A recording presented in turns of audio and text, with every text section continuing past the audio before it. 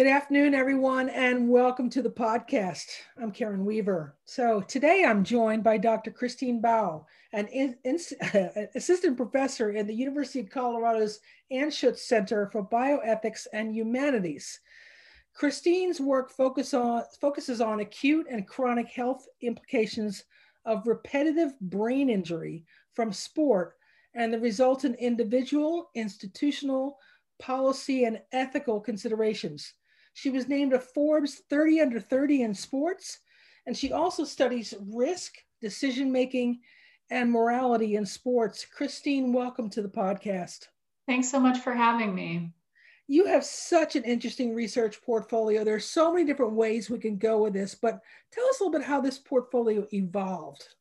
Sure. It really began with my first job out of college. I was working at the Boston University Center for the study of chronic traumatic encephalopathy, where a lot of the modern work around this disease, chronic traumatic encephalopathy, or CTE, a neuropathologic disease that comes from repetitive head impacts, originated. And it was all very kind of lucky and by circumstance that I ended up there. But it got me thinking a lot about brain injury from sport. It got me thinking even more broadly about kind of the public health or policy implications of all of the youth, adolescent, collegiate, and professional athletes in the United States. And so I've kind of taken it a bunch of directions from there, thinking about this from the policy angle, thinking about it from the epidemiologic side, and just trying to kind of contextualize whose roles and responsibilities it is to care for, protect, and ensure the safety of athletes across all levels. And so my work in some ways is a little bit scattered. I touch upon a lot of different issues, but all kind of focused on, the health and well-being of athletes. That's fascinating. And when you went to BU, did you know that that's what you were going to be doing, or was it just, hey, I'm just sort of interested in this topic and let me see if I like it? I ended up at BU because I had a crisis of conscience and I didn't know what I wanted to do out of college. I thought I was going to go to law school. And then I changed my mind and had to find a job in April of my senior year of college. So it really was very kind of happenstance. And I was a research coordinator there. So nothing fancy, just working with a really strong interdisciplinary team of scientists who were at the forefront of, like I said, the kind of modern work on this issue, clinically, neuropathologically, et cetera. And so from there, I just got inspired both by the scientists, but also by my interactions with current and former National Football League players, military veterans, other professional or elite athletes who would come into my office as part of our research work and have these, sometimes devastating conversations about, what they were experiencing in their day-to-day and what they were associating with being as a result of the head impacts that they had sustained, earlier in their lives. This is such a deep conversation. In preparing for our call today, I was, as I usually do, scrolling through Twitter, which is how you and I met. And I saw Chris Nowitzki's retweet of a moment in the Michigan-Ohio State men's basketball game. I don't know if you saw this, but two athletes, one from each team, collided, but not directly, but just sort of brushed heads off. And, the guys kind of stood up and shook their heads, and the announcers say, oh, he's just shaking off the cobwebs. And you can see that the one player is walking down the court trying to shoot the free throws, and he's shaking his head. He really cannot get his head clear. And one of the things that concerns everybody is, when is the right time to pull somebody, and what is the cultural phenomenon of pulling somebody for an injury that you can't easily see? So how does that moral dilemma really of when do we pull an athlete for his or her safety and the right thing to do, how does that work in your research?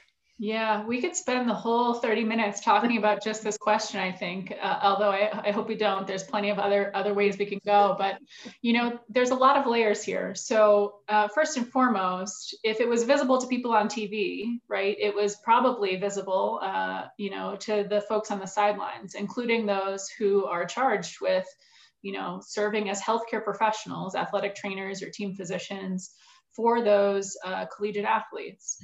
And I think, the NCAA gets a lot of criticism, but they have done some real work to try to ensure that there are ways that these healthcare professionals are protected in their decision-making capabilities in order to not have the athlete or the healthcare professional face interpersonal, athletic, or career repercussions for making that hard game time decision to say, like, we need to pull this kid, we need to evaluate him or her and make sure that they are safe. And that if they have indeed suffered a concussion, I did not see the video, that we can, begin them on the road to recovery.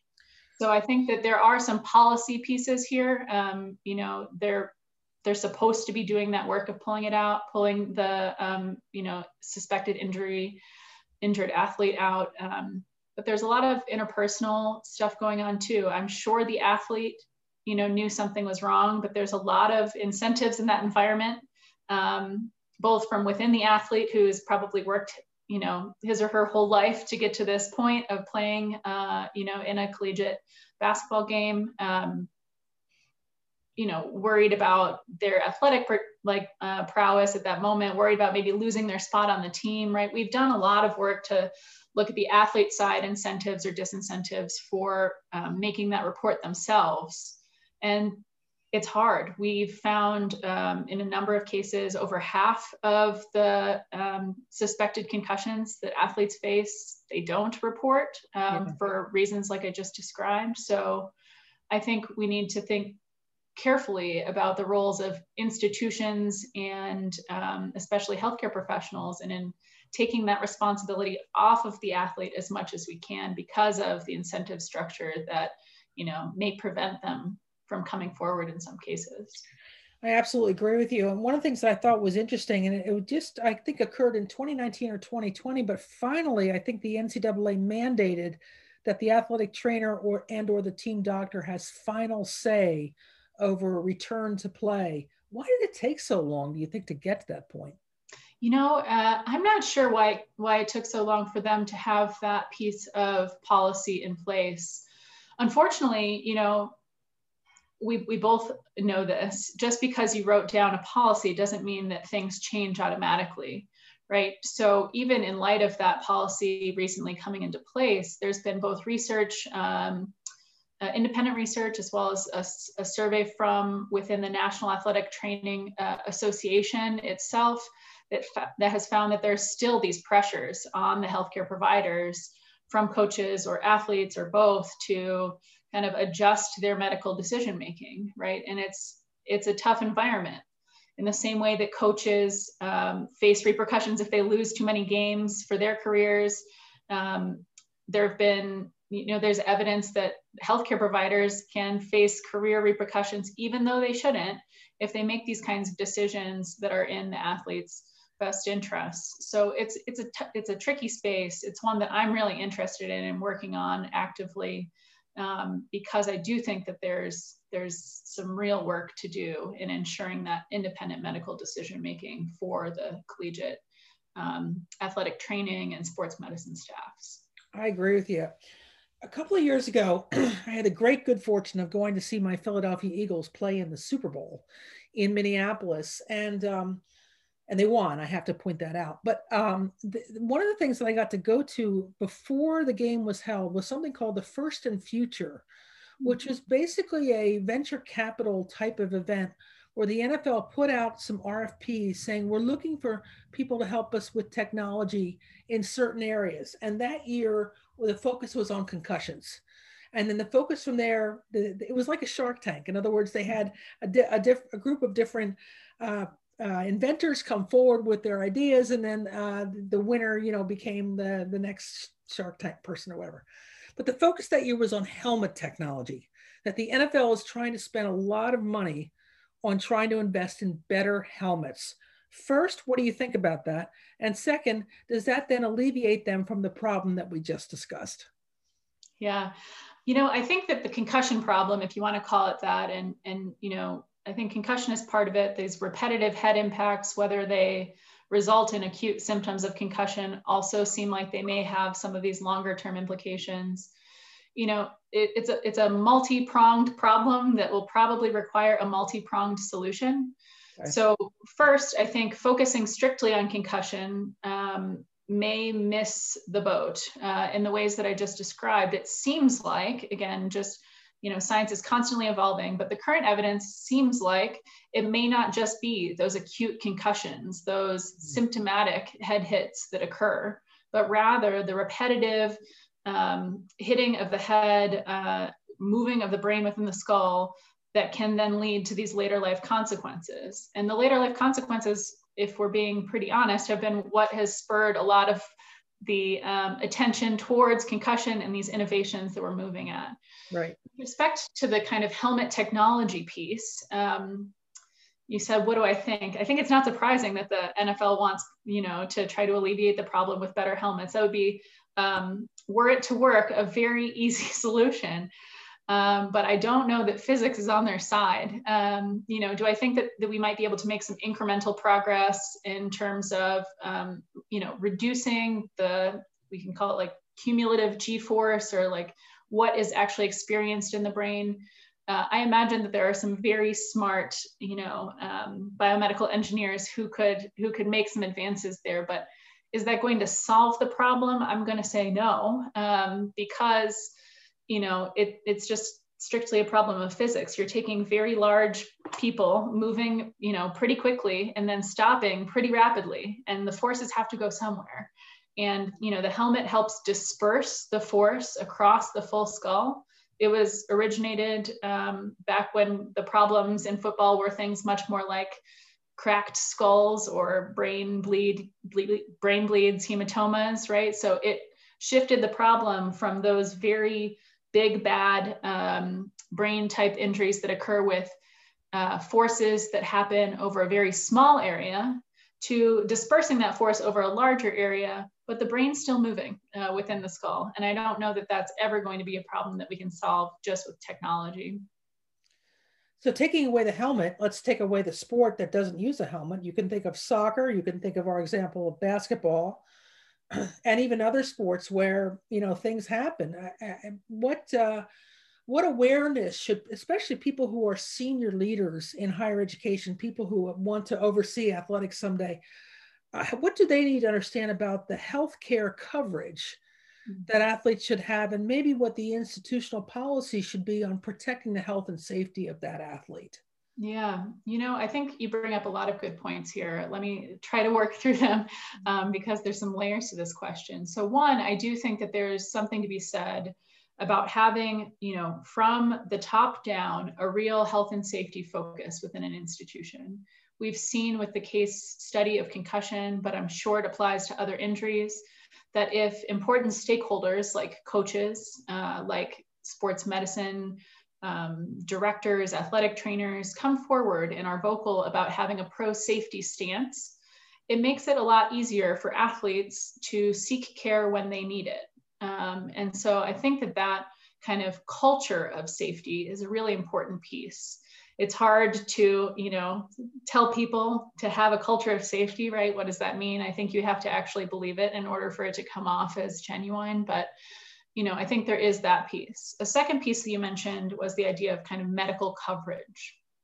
And some of my recent work has focused on just what that looks like across, in this case, specifically NCAA institutions.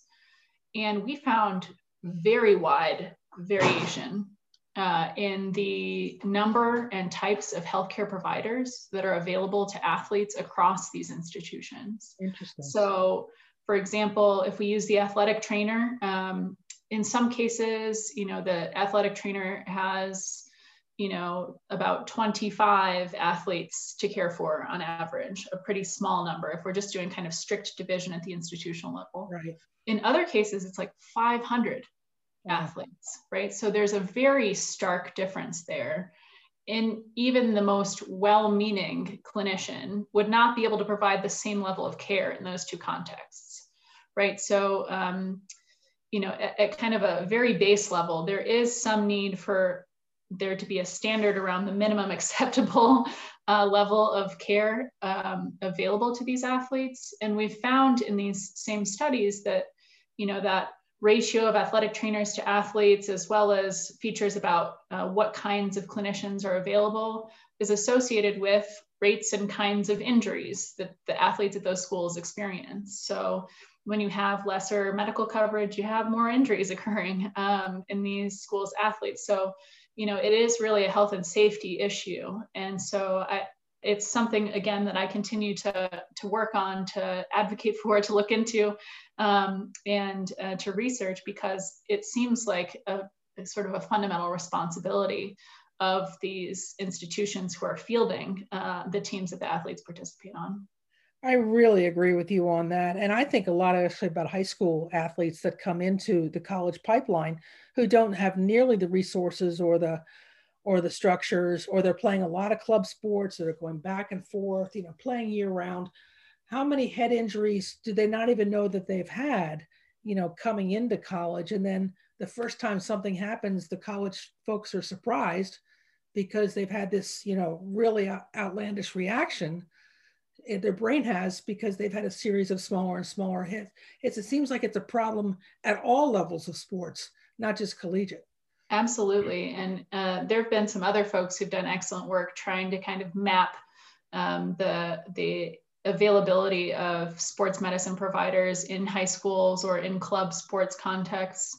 And, I don't know the exact numbers, but I know the punchline is it's not great, that there are a very significant number of high school and youth athletes who participate in these activities without that safeguard of having a healthcare provider who's charged with ensuring their safety in some ways, right? Who's present at games or practices and those kinds of things. So you're absolutely right. And, and to kind of put the problem in perspective, that youth and high school athletics is kind of the base of the pyramid. That's where most people are participating, right? It starts to get narrower and narrower as you come up into the college and professional context, where there are plenty more resources available, even if they are quite varied.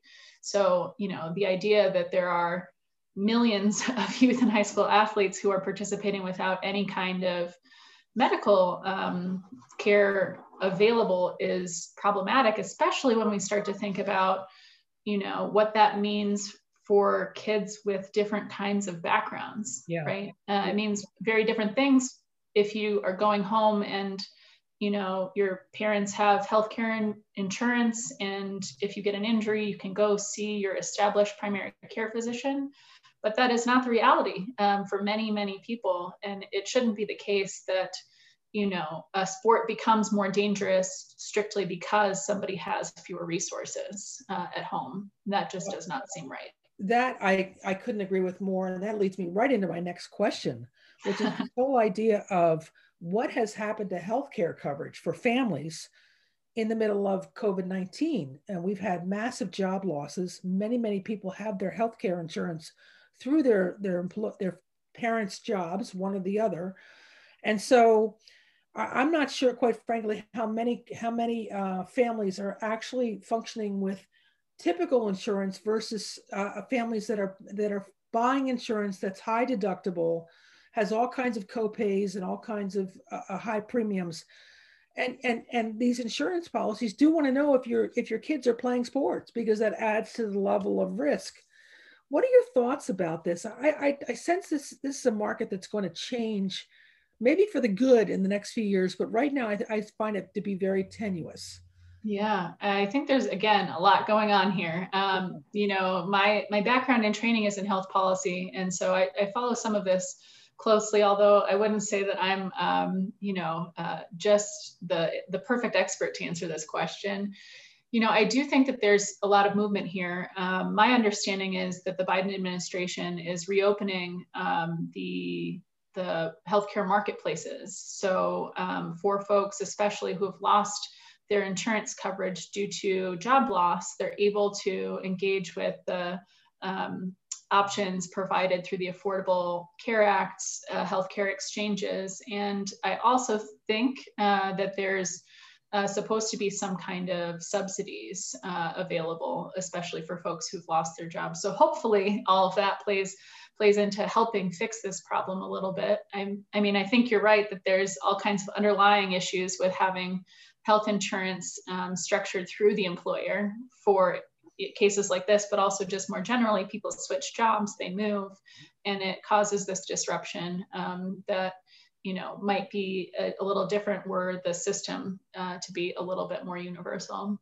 Yeah, and in an economy that's dependent on at least one wage earner, possibly having multiple part-time jobs to put a full-time salary on the plate, they may not have access to any health care at all. So trying to figure out how to buy health care when you're only working minimum wage jobs, that can be challenging. And that's challenging for kids who are, from lower socioeconomic classes. They may be great athletes, but they may put aside getting health care because they just can't afford it. Yeah, absolutely. And again, I think, these kind of fundamental inequities and injustices are, big, important societal problems that unfortunately have ramifications pretty much no matter where you look. But, in the case here where we're talking about youth athletes, for sure, right? Your parents lose a job, lose healthcare coverage, you're going to have downstream consequences, whether you realize them immediately or not. Avoiding care for something that seems small can lead to bigger problems.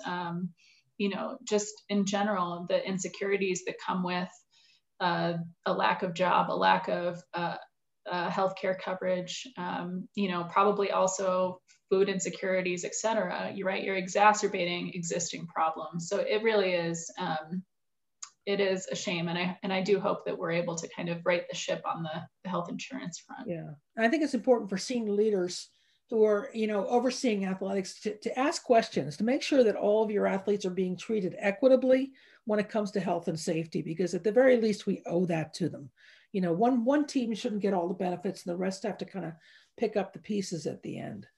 Another topic that I want to talk to you about, which is where you and I engaged originally, was around one of my passions, which is who owns or controls athlete biometric data? And how can we manage that in an ethically compliant way? So I'd love to get your thoughts as somebody who has thought about this in a moral, ethical sense. What do you think about this? Yeah, I think that, the athlete context is definitely has its unique features, and I'll come there in a second. But more broadly, we are all increasingly kind of engaging in this space where we have something of an idea of where our data is going or not going and who's using it or how they're using it. But it's also a little bit of a black box, right? So I think that there's a lot of challenges in that space broadly about, what do we know or should we know about where our data is going, who has what permissions to use it. And I think in general, people are underinformed, and perhaps companies tend to capitalize on that for their own gains and reselling, reusing, profiting from these data that come typically from, any of the, what's the saying? If you're using something for free, you're not the user, you're the product, right? So your data is in fact the ultimate goal. And so, I think in general, there is that level of issue that gets layered on top of this issue with athletes. And I think we had talked about this particularly in the context of college athletes. And there I see issues being layered on top about, the extent to which the school is capitalizing on their data, the extent to which the athlete feels that they are freely engaged in providing that biometric information, whether that's, sensors or apps or anything like that, or if they feel in any way pressured or coerced to do that. and we've seen that in other contexts, right? We don't want athletes to feel like they need to do something just to maintain a spot, even if it is kind of against their wills otherwise. So I think that those two issues really come into play here. And I think it's exacerbated by the fact that these athletes are already, if we think about men's basketball and men's football in particular, they're creating a lot of, revenues for their institutions. And they are, ostensibly getting a free education, room and board, et cetera. But it's disproportionate in effect in relation to the amount of revenues that they're bringing in for their schools. So if they're yet again being, I'll use the word exploited for their data in addition to their labor, that raises further kind of issues in terms of their relationship to the school and those sorts of things. Yeah, I think it's a really important question for again, senior leaders to ask, what is happening with all the sports technology? I mean, that's the latest thing, as far as what technology can I buy for my team that will give us an advantage? And you might get that technology really cheap, but there's a reason you got it really cheap. The data is being sold and collected, and the athletes aren't being given permission. My question would be, as a researcher, do you feel this possibly invades the research space of granting consent, permission to have your data? Should schools actually go through IRB process potentially to gather this kind of data? Yeah, I mean, I think this kind of gets back to a pretty fundamental question here is, what is the purpose of the data that's being gathered? For what purpose is it being gathered, right? Is it to achieve some kind of competitive advantage, ostensibly? Is it to monitor the athletes for some kind of health and safety related issue? Is it something else entirely, right? And so if it's for research purposes, absolutely. And we've seen, I haven't personally conducted, but I know of plenty of researchers who engage with biometric kind of data in the athletics context, and they always have to go through these processes with IRBs, et cetera. And I think that as long as as long as the athletes are freely and willingly participating in a, informed way, and they've agreed, I don't know that there's necessarily inherently any issue with them engaging with these biometric data. But again, we have to come back to, are they freely, willingly, and informedly engaging? Right. And how do we even assess that in some ways in the context that they're in, especially if it's a coach or somebody with kind of power over their athletic future who's asking them to do this. So I just think that we have to be very mindful of the kind of power dynamics here. I want to kind of caveat a lot of the concerns that I've put forward to say, I do think that there are some folks, especially in collegiate sports medicine groups, who are really trying to use these tools to help protect athletes. It's a very kind of new and evolving forefront, but folks are thinking about, how sleep affects athletes' health, well-being, ability to recover. People are trying to use biometric data to understand more about recovery from various orthopedic injuries, right? So there are ways in which it could be, health value, safety enhancing for athletes, but there are also these other ways where it could be abused, misused, or kind of used in a way that is not necessarily in line with the athlete's best interest or well-being. And I think we have to be careful and think through the reasons why we're collecting the data, who ultimately will have access to and use of the data, and ensuring that the athletes do truly have a free kind of informed and willing process for participating in that data collection. Yeah, I really couldn't agree more. And I think it's important, again, for senior leaders to realize you can't have two different standards on each side of the campus. If you've got one standard for collecting data for faculty and another standard for athletes, then you've got to, and I just think they have to have their attention brought to it so they can think through what they want to do. Christine, I'm so glad that we could have this really interesting conversation about all the ethical policy and healthcare benefits that senior leaders need to be cognizant of. And we promise to keep our athletes safe when they play sports. So thank you for joining us. Thank you again for having me and for the opportunity to kind of share some thoughts. Absolutely. Good luck with the rest of your research. Thanks so much.